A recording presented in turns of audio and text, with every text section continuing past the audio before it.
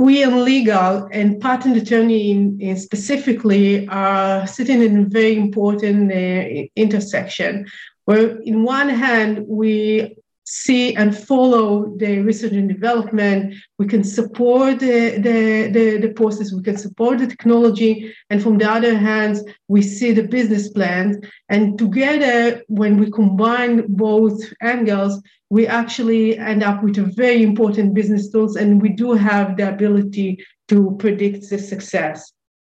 And when I'm talking about the business tools, what are actually the things that we are looking for? And here I have just few questions, which are the major questions that I would like to cover when I'm doing a due diligence. First of all, the main question is that is going to be asked is, does the IP cover the company core technology aspects? And this is really important for startups that are somehow in the middle stage, because when they are in the beginning, they are running all around, they have different ideas, different inventions, and when they mature up, they are focusing very specific technology or product, and we must make sure that the IP indeed cover the core technology, and they are not handling any IP from the past that it's not so focused according to the technology. So this is one of the major questions. The other question, we are dealing here with a very dynamic field.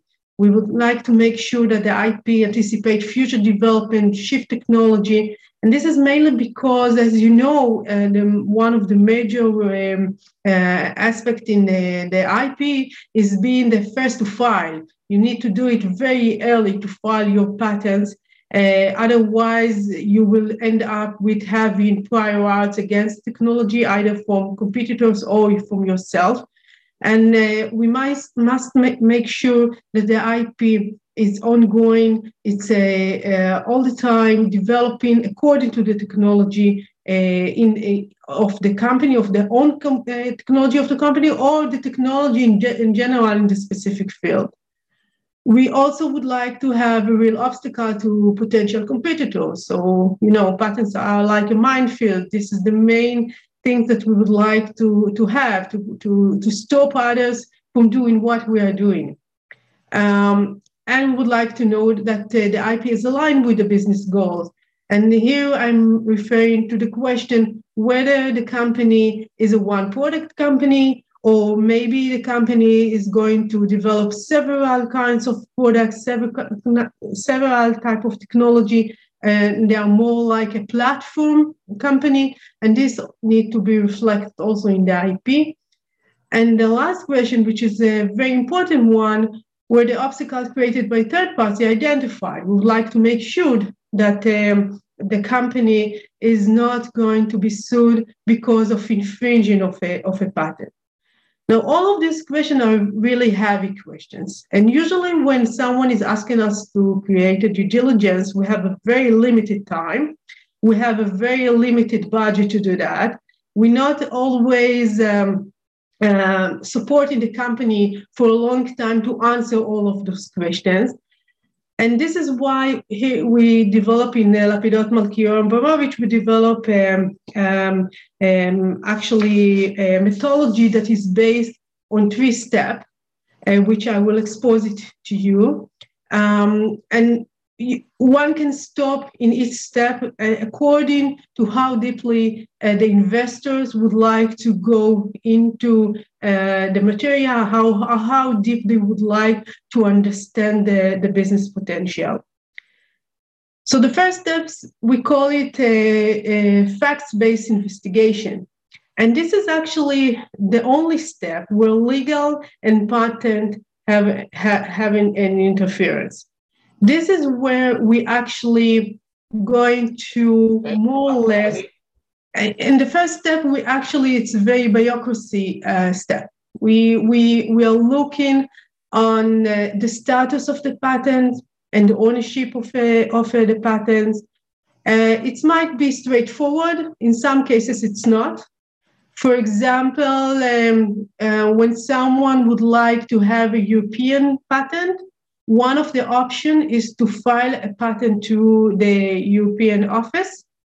But then when the patent is granted, then in order to have a protection in a specific European country, there is a step of validation, which is actually meaning you need to pay the fees for the specific country of interest. And one of the examples we faced is in one of the due diligence that we ran, that actually the patent in Europe was accepted, it was granted, it looked like there is a patent in force. But when you are looking behind the scene and you are going to the specific countries, you see that the fees for the specific countries were not paid. So there is actually no patent in any European countries. So this was some of our very crucial investigation. Another thing that we'll look for is for the ownership of the patent. This is very important when patents are coming out from university, for example. So when a patent was drafted under the university, it will belong at the first step to the tech transfer unit of the university. And only later on, it will be transferred to the company itself. And we would like to make sure that this transformation was done appropriately. We would like to see if there is any license to third parties. And we would like to understand if there is any litigation concerning this patent. And by term litigation, it might be an opposition that is allowed in countries like in Europe. You have the option of post-grant opposition. In Israel, there is a pre-grant opposition. There are some opposition procedures also in the United States. There is opposition. There is also a possibility to revoke a patent. There is a very simple way to interfere patent by sending a third-party observation, which is part of the prosecution of a patent. So all of these are things that we would like to figure out and to understand for it what is actually the status of the patents or the IP portfolio that we are dealing with.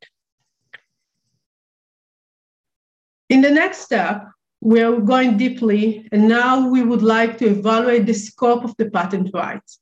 What we would like to understand here is how narrow or broad are the claims of the granted patents.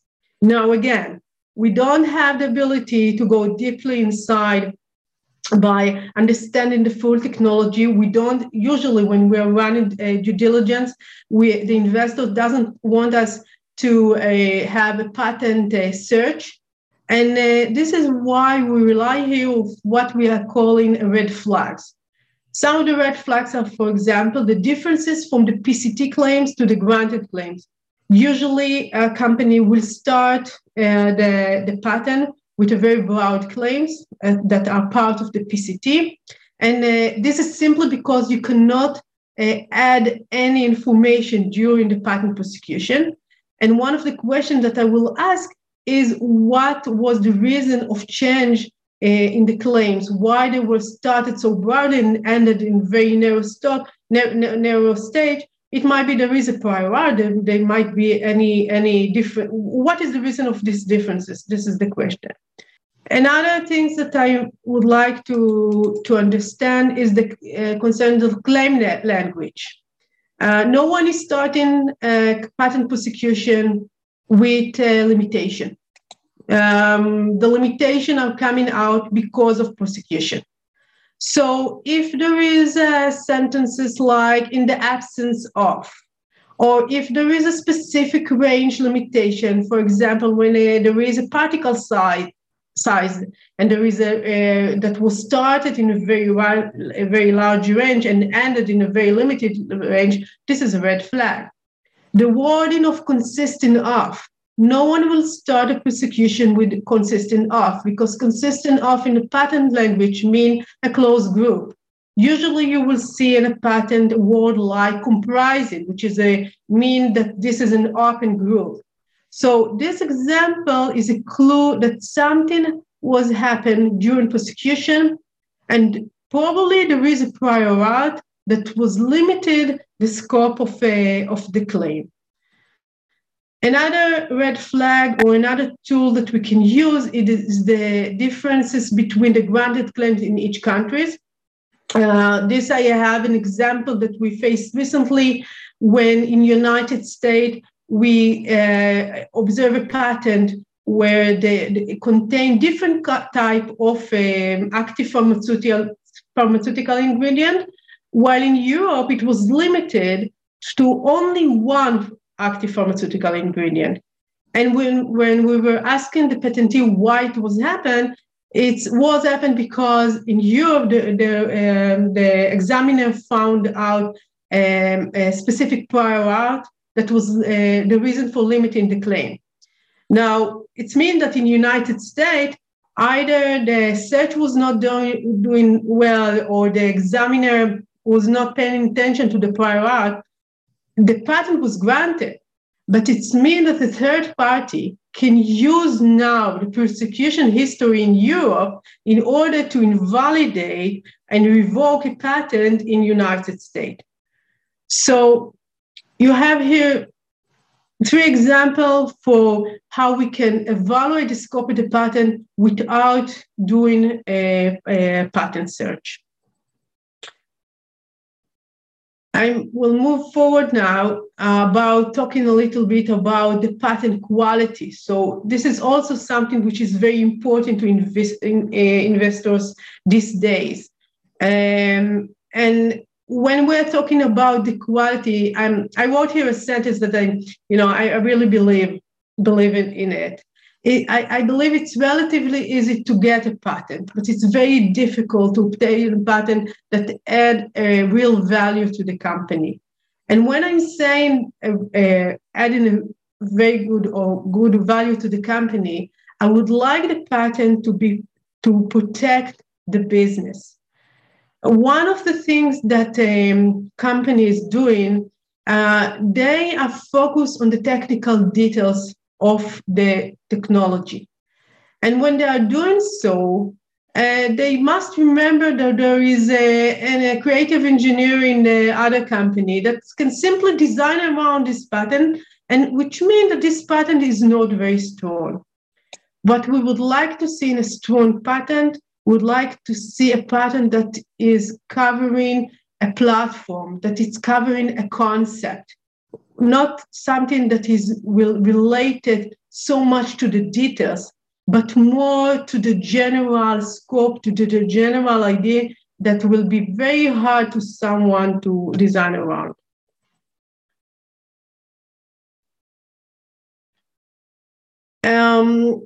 Another thing that we would like to understand, we are talking about a patent, a business strategy. We would like the company to have a patent strategy. Most of them doesn't have it, especially startup at the beginning of the way. One of the things that will align the business strategy is the geographic scope of the patent. Here, we would like the patent to cover the region that are relevant as manufacturing site. We would like it to be in the marketing side. We would like patents to be in the potential competitor origin. And here also, there is an open question, what is actually it's going to be copied? If the element that is going to be copied is, for example, very cheap element, or disposable element, we probably will end up with competitor in China. In China, you can enforce patent, you can draft patent, you can file patent, enforce them, but you need to ask yourself, if this element is very easy to mimic and it's very cheap to mimic, what will be the value of having a patent? Does it mean that now I will need to go to every Chinese company and send them a warning letter and start a litigation? This is something which is feasible. So when we are talking about the competitors, we are talking about exactly which element is going to be copied.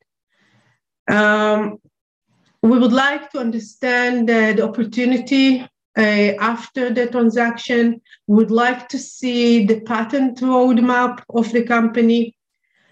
Would like to understand what are the timeline from the research and development aspect. Most of the companies are starting the life cycle of a patent by a US provisional or other priority document, which means they have 1 year until the PCT drafting. And what we need to understand if this 1 year is enough, if this is allow them to actually develop what they wish for. One of the examples we had is of a company that had a brilliant idea of a certain vaccine. They have a US provisional, which was actually very good. But when I asked them, what are your plans for the next year until the PCT? It's looked like it's impossible. They are not going to achieve everything they would like for, and probably the US provisional either will be abandoned or be refiled. So this timeline between the priority date, the US provisional, and the international application, the PCT, is very important to be understood. At the third step, we would like to analyze the validity and the enforcement and clearance of the patents. In the validity, we'll ask ourselves, actually, are any patents are vulnerable to challenge by prior art? And again, we don't have the tool of a patent search. We are probably looking on the company very briefly and need to do things very efficiently. The major tool that we will use here is the PCT search report and the prosecution history. We'll look back to the prosecution history and ask ourselves why there was a limitation for the claim. What is the prior art was saying? Does another company use the prior art to invalidate the patent? And one of the important questions that we need to ask the company is actually if there was any public disclosure by the company. Either they disclose the invention in a conference, in exhibition, in a scientific paper, or even sell it or offer to sell it or use it.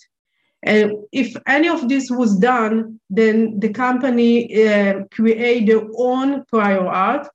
These type of things that are not being examined by the patent examiner. The patent examiner is not part of his role to investigate that. He doesn't know how to do that. But this type of prior art will be used by a third party when they will try to invalidate the patent, or as part of litigation when we will come to the company and say, look, you are infringing our patents, and they will say back, okay, but your patent is not valid because we saw your machine in a conference before the priority date. Now, the company would like to have a patent in order to enforce them. And here we will need to understand, is it possible to detect infringement of the patent by third parties? And here we are focusing again in the claim language. When the patent is claiming a process, for example, for manufacturing any component, then it will be very hard and almost impossible to detect infringement. These are the type of things that the company is doing inside a factory, and we usually will not see any clue on that and cannot enforce the patent based on any evidence. However, if there will be a patent on the composition of matter, then it will be easier to enforce the patent. And this is getting me back to what I explained previously. This is one of the strong patents we would like to look for. Another question we would need to ask is, what is the product fingerprint? Is there any specific fingerprint that we can identify and use it as part of the enforcement? And who is the potential infringer? Is this small companies all around the world, which is very hard to detect? Or on the other way, maybe these are very big and stable companies that a small company or a small startup it will be very difficult for them to enforce their intellectual property. At the end of step 3, we are coming to the question of clearance. And I specifically talking about clearance and not about freedom to operate. Freedom to operate is one of the words that we expect a big company to have. When we are talking about startups, asking a startup to have freedom to operate or a written freedom to operate is something very ambitious. Freedom to operate are really expensive. Freedom to operate means that the company have a clear product. They know exactly in which market they would like to wish to have a freedom to operate. Instead of that, it's really reasonable to ask a startup to have clearances in place, which mean having some kind of patent search that enable them to identify what are the obstacles created by third parties, what patents need to be designed around, what patent application need to be monitored. And this is quite reasonable. It's very helpful for the company. Not all of the company have that. If the company doesn't have that, then at least what we would like them to have is a list of the potential competitors and follow-up of the competitors' IP. So they at least will know with what they are going to deal in the future.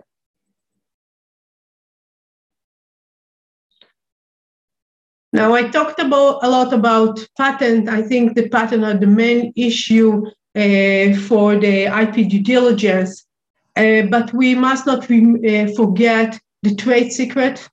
Company know-how, internal company know-how is very valuable. You don't need to secure it according to any specific law, and you don't need in patents you need to be public. You need to explain what you are doing. Trade secrets are very valuable because you're keeping everything inside the company. However, this is something when a company telling me we don't have patents, but we do have our own know-how, I will ask them, okay, what steps did you do in order to secure the trade secret? And is there any trade secret policy? And I think this is a very important thing that most of the company are really neglecting. Another question can come for the trademark. And also here, trademark can be a very useful tool for the company. This is the way that the company can interact with internet stores like Alibaba, AliExpress, Amazon, eBay, whatever it is. If the company has a registered trademark, they can approach those sites and ask to remove any imitator that use the same trademark. And in the same time, I would, as part of this due diligence, I will make sure that the company know how to use their trademark and how they prevent the trademark dilution. So I think I was providing you here some major steps that will enable you to handle the crystal balls and to predict the company success. And I will be happy to answer any question. The question on patent quality, which was a few slides back, but it seems like patent quality is very hard to measure or quantify because, of course, at the time you get the patent, it's presumed valid. Patent quality also depends a little bit on the examiner and how good a job he or she did. It depends on what the business objectives are, of course. I mean, if they merely want to present prevent the competitor from making a carbon copy, then a narrow patent may have good quality for them. On the other hand, I've gotten patents where claim 1 was 7 lines long, counting the preamble. And so it's a very broad patent, but does that mean it's a quality patent? And it's hard to determine that. And of course, an accused infringer, depending on their resources, if they do a scorched earth search, who knows what kind of prior art they might find from around the world. So when clients and others talk about patent quality, I find it very hard to really describe what makes a patent a high quality versus a low quality. I mean, of course, one that is very narrow, that has very long claims, arguably that's a weak patent because it could be easily designed around. But how do you define a high quality patent? I think, first of all, I agree with you. This is a very difficult question to answer. And I think that high quality patent means going into the head of your competitors. When you are drafting the patent, you need to think 10 years further and imagine the other company that will read your patent and will try to design around it. And if you spending time on that and try to have many possibilities as much as possible, not in the claim itself. In the claim, I would like the claim to be with very specific details. I don't want the claims to be to contain a lot of details. I would like the specification part, the background of the patent, to have a lot of information. So when someone will need to make interpretation of the claim, he will go back to the specification, and then he will find himself with many kinds of example, different type of enablement details that actually will make the claim itself much broader than it is. Yep, I agree. And I ask clients routinely, if you were in the competitor's shoes, what would you modify or tweak to make it a little bit different? And so hopefully the claim is broader than their specific embodiment, but covers variations on the theme that a competitor might do. And plus, by adding in those variations, that hopefully might prevent a competitor from getting their own patent. Right. This is another thing, of course. Maybe you will not get a claim of your own monopoly, but at least you will have some prior art against others. I think there's also the issue of clients that looking 10 years or 20 years down the road, if they build a patent portfolio that has value, sooner or later somebody may come and offer to buy the company, then you have more to offer. You have more value on these intangible assets. And so for clients that can justify the costs of building a larger portfolio of patents, trademarks, et cetera, can add a great deal of value to the company. Definitely. I agree with you.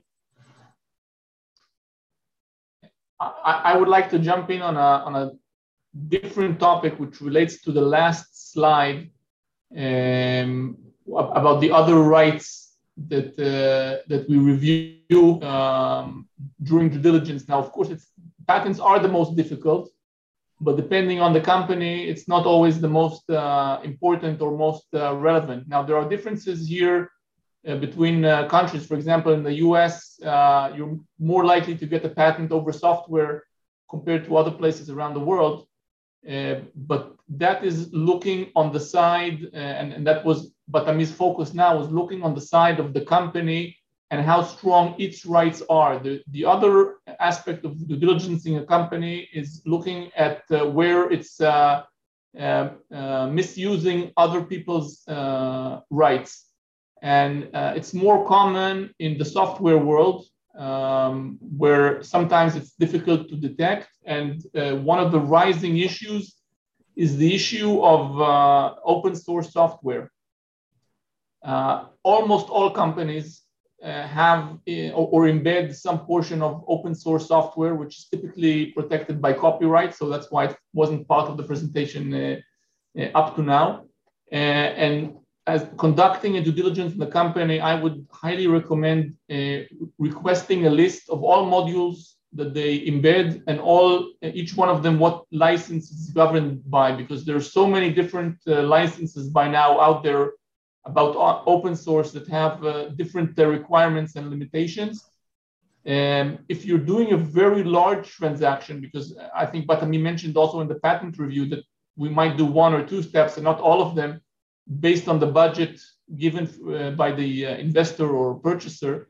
But I would recommend if you're doing a very large investment and you would probably want a deeper review, then there are some tools that can be used. For example, there's a software company called Black Duck that runs over the code, detects all the open source uses, and has a database of which license each one is used. So of course, it makes the due diligence much more expensive than simply asking the company to give a list, but you get a higher accuracy.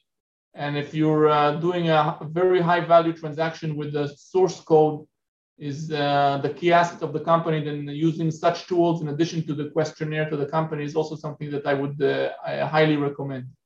Thank you all for joining. I hope you took something away. And if you think of a topic for the next IP Affinity group, we'd love to hear it.